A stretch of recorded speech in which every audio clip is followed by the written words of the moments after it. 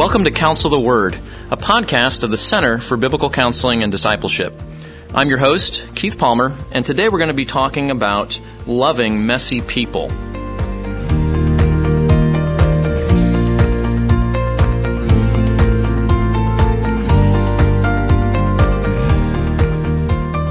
I'm very grateful to have here with me today my good friend Scott Mell. Scott is the pastor of Cornerstone Church of West LA, and that's West Los Angeles. That's right. Not West Louisiana. And he is a counselor with the Association of Certified Biblical Counselors and also teaches for them. And he's also a good friend. We went through our doctoral program together and have enjoyed hanging out a number of times since then. Right. That's right. So good to have you here today. Yeah, thanks for letting me be with you. This is such an honor, and I just love any opportunity to talk with you, Keith. So well, I appreciate that. Well, so as it happens, we happen to be teaching together for ACBC this weekend. Right. We thought, hey, let's do a podcast. So, but no, the occasion of all this is you just published your first book called Loving Messy People, The Messy Art of Helping One Another Become More Like Jesus. So why write a book about loving messy people? Yeah, I mean, it really came out of the realities of what was going on in our own local church. As we were seeking to equip people in our church to really just care for one another. You know, not everyone is going to be consider themselves a counselor, right? I think, unfortunately, not everyone even consider themselves a discipler. But the reality is the Word of God calls every single one of us, every single Christian, to love and care for those around us. And the problem is, everyone around us is pretty messy, right? Including us, yeah, right? Exactly. It's not easy. It's not easy, and we need to care, and the people around us need care, and the way God's provided for that is each one of us loving one another. So we wanted to equip the people in our church to do that, and realize that even in the broader church, I think a lot of people don't see themselves. When there's a struggle that somebody in your life is struggling with, when there's a pain or a sin issue, I think oftentimes people say, "Oh, I need to send you to someone else, right? You need to go talk to a pastor. You need to go talk to a counselor." Like we don't see ourselves as ones who can be used by God in their life to help them become more like Jesus, to help them grow. But in fact, that's exactly what God calls us to. And so I wrote this really to help both cast the vision and also answer the question of, okay, well, how do I even do that, right? Like, where do I start? Because I think that's where most people really get tripped up. Even if they think, okay, maybe I should do something, they don't even know what to say or what to do. So in casting that vision and trying to help us to learn how do I even start caring for people, you use a great analogy in one of your chapters that personal ministry is like jazz. What do you mean by that? Yeah, so jazz is interesting because I think it's kind of a love-hate thing. Right? People either love jazz or they really don't like jazz. There's not many people that are just neutral on jazz. Right. But I really enjoy jazz. And one of the things I really enjoy about, I'm not a jazz musician, but I love witnessing jazz. And one of the things I love about jazz is that it's always improvisational. Right, so you don't really see a jazz performance, but you more just witness a musical moment that isn't duplicatable. It's not pre-programmed because the reality is in jazz there's no script. Right, you're taking all the different musical skills that you've gained and all the things that you've learned and putting them into shape to complement for what's most needed in a particular moment. And I think that's actually a really compelling picture for what most personal ministry and care for one another is like. Because I think for most of us, we wish there was a script, right? That's right. We make it easier. Yeah, we want to get trained, and we want to know, like, okay, if I have a friend that's struggling with depression, what's the Bible verse I use? Or if I have a friend that's struggling with pornography, like, what's the book I give them? And there's all sorts of resources and books and Bible verses that we should learn and that we should know. But in any given moment, in any given relationship, there's not one truth, one thing to say, one resource to hand that's always exactly what every person needs. God puts us in those moments and calls us to led by His Spirit and constrained and filled our mouths filled with His Word, to improvise, to seek to love them in the way that, in fact, actually only we can, because God put us as and I think most of us think that we're disqualified from that because we're messy people too, right? Because we are messy. We have our own struggles and hang-ups, but God loves using messy people to care for and love other messy people. And it's not, he doesn't do it in a scripted way. He does it in an improvisational way that is unique and new in reality every single time, every single situation we step into. So there's skills, but those skills equip us for a dynamic improvisational ministry with messy people that's organic and natural in a sense as conversation and whatnot. Yeah. Exactly. So I can hear people listening to this going, man, there's not a script. Oh no. Scott was going to give me the script and now he's not going to give me a script. So what are some of those skills that people would need to minister to messy people that sort of guide this organic conversation we're trying to have with people? Yeah. So I think fundamentally all of those skills, first of all, flow out of love. Like we gain them by both being captivated by God's love for us and by genuinely loving and caring for the people that God places around us. And then as that love manifests itself, it manifests itself in skills like listening, right? Like asking good questions, like interpreting what we're hearing in light of a biblical worldview and putting it in the context, in the categories of suffering and sin. And it involves serving others, caring for others. It involves bearing with others and learning the skills of both bearing with one another when things are difficult and sharing with others our time and even our resources, like sacrificing others, not just giving people our words, but giving others our lives, right? I think of Paul says, something like we gave our whole lives as well, right? In 1 Thessalonians 2. And then in addition to that, I think we need to be equipped.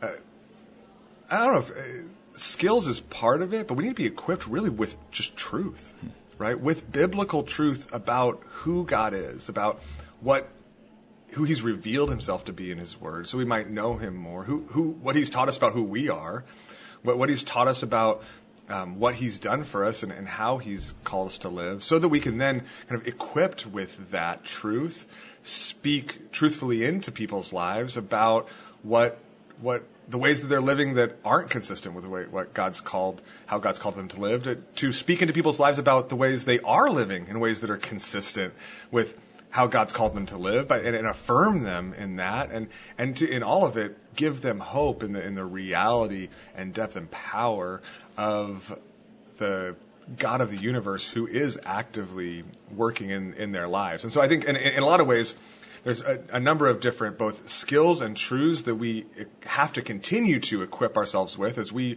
relate to God, go deeper and deeper in His Word, in our regular study and in our relationship with Him. And then we do deliver that, though. We live that out in a dynamic and unique way every time.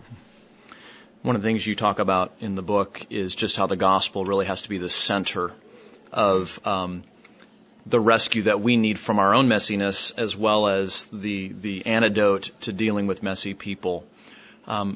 As we do ministry with others, how do we help get the gospel into the heart of those that are struggling?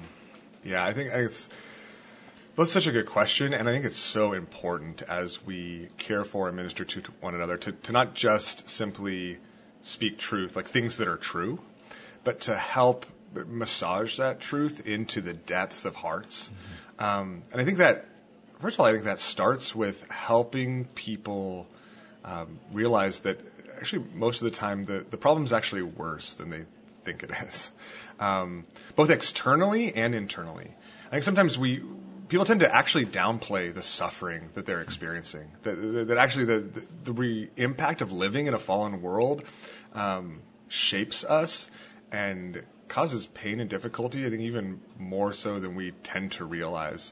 And so helping people see the way that Scripture speaks honestly about the reality and depth of suffering in our world, I think is a part of that. And another part of it is helping them see how honestly Scripture speaks about the depth of fallenness in our hearts as well.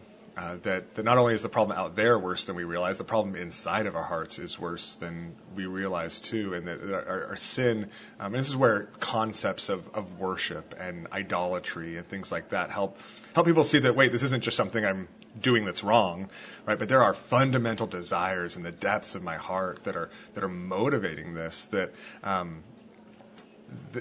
are an affront to the reality of God and the call for me to worship Him, to adore Him. But if we just stop there, everybody would just be hopeless and discouraged. I think we massage the gospel and by first helping them see that the problem's worse than they realize, but then secondly reminding them that means that God's grace is greater than they ever thought possible. And because that means His grace redeems suffering that is bigger than they even realized, and that His grace covers a depth of sin that they hadn't ever even really confessed before. And I think that paints God's grace as so even more glorious and more beautiful and more magnificent than we ever realized before. And it doesn't just, because we can't just choose to worship differently, right? You can't just, okay, I'm worshiping myself, I'll choose to worship God. Like worship comes from our hearts. It's inspired. So we have to catch a glimpse of the glory and beauty of God. And when we see God and His grace and His glory and His beauty, it inspires our worship. And from there, from that heart that's captivated by His worship, then we strive to live lives that are actually more obedient, more trusting, more radical than we ever thought possible, because of how the magnitude of that grace transforms us. And so I talk about that obviously in a number of chapters in the book as we kind of think through that. But I think taking those types of things step by step are ways that we can help people massage the truth, that even maybe the truth that they know, into the depths of their hearts in a way that genuinely transforms, which ultimately is what God's after, right? In the midst of all of our mess, I know in the midst of my mess, like God is after not just like cleaning things up a little bit, like He wants to transform me from the inside out to make me more and more like Jesus. You know, one of the premises of the book here is that life is messy and people are messy, and I know there are Christians that want to be involved in the lives of people, but frankly they're intimidated by that mess. They don't want to be involved because it's too hard, it's too difficult or overwhelming. And you're a pastor. Yeah. You know, we're pastors, and I love hearing your shepherd's heart. Talk to that believer who wants to be involved in loving messy people, but they're intimidated, they're afraid. Why should they want to get involved in that? That's such a good question. I think, first of all, I think a lot of that intimidation and fear comes from just not being honest about how messy we are. Right? I think it starts there, recognizing that we're not any different. No, it's not like I need to go minister to, like, I'm sitting here on the clean side and I need to go minister to the messy people over there, right? Like, I have to be honest about how, what a mess my heart is and what a mess life is. Even if I have like a facade that makes it look okay, the reality is like we're all really struggling and fighting sin and wrestling. And that leads us to remember how great and glorious God's grace towards us has been, right? That God stepped out. It makes me think of the parable of the unforgiving servant, right? Like the whole picture is that we should be forgiving because God has not only just forgiven us a little bit, like He's forgiven us unimaginably more than we're ever going to be asked to forgive someone else because of the glory of His grace. And I think in a similar way, God asks us to, He wants to use us in the messes of the lives around us because He living in heaven in the like clean place to take the analogy maybe a little step too far, but in perfection, He stepped out of perfection into the mess of this fallen world for us. And in following Him, to follow Jesus is to follow Him into the mess of life out of love for others.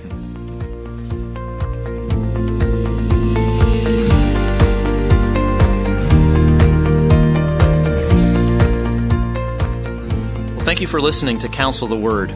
For more information about the ministry of Pastor Scott Mell and Cornerstone Church of West LA, you can visit them at their website, cornerstonewla.org. And again, the book that we've been talking about today is called Loving Messy People, The Messy Art of Helping One Another Become More Like Jesus, published by Shepherd Press. And you can purchase the book at shepherdpress.org or Amazon or wherever you like to get books. So grateful, Scott, to have you here today. Bless you, and thank you for the conversation. Absolutely. Thank you again, Keith. And for more information about the Center for Biblical Counseling and Discipleship, you can visit us on our website at thecbcd.org.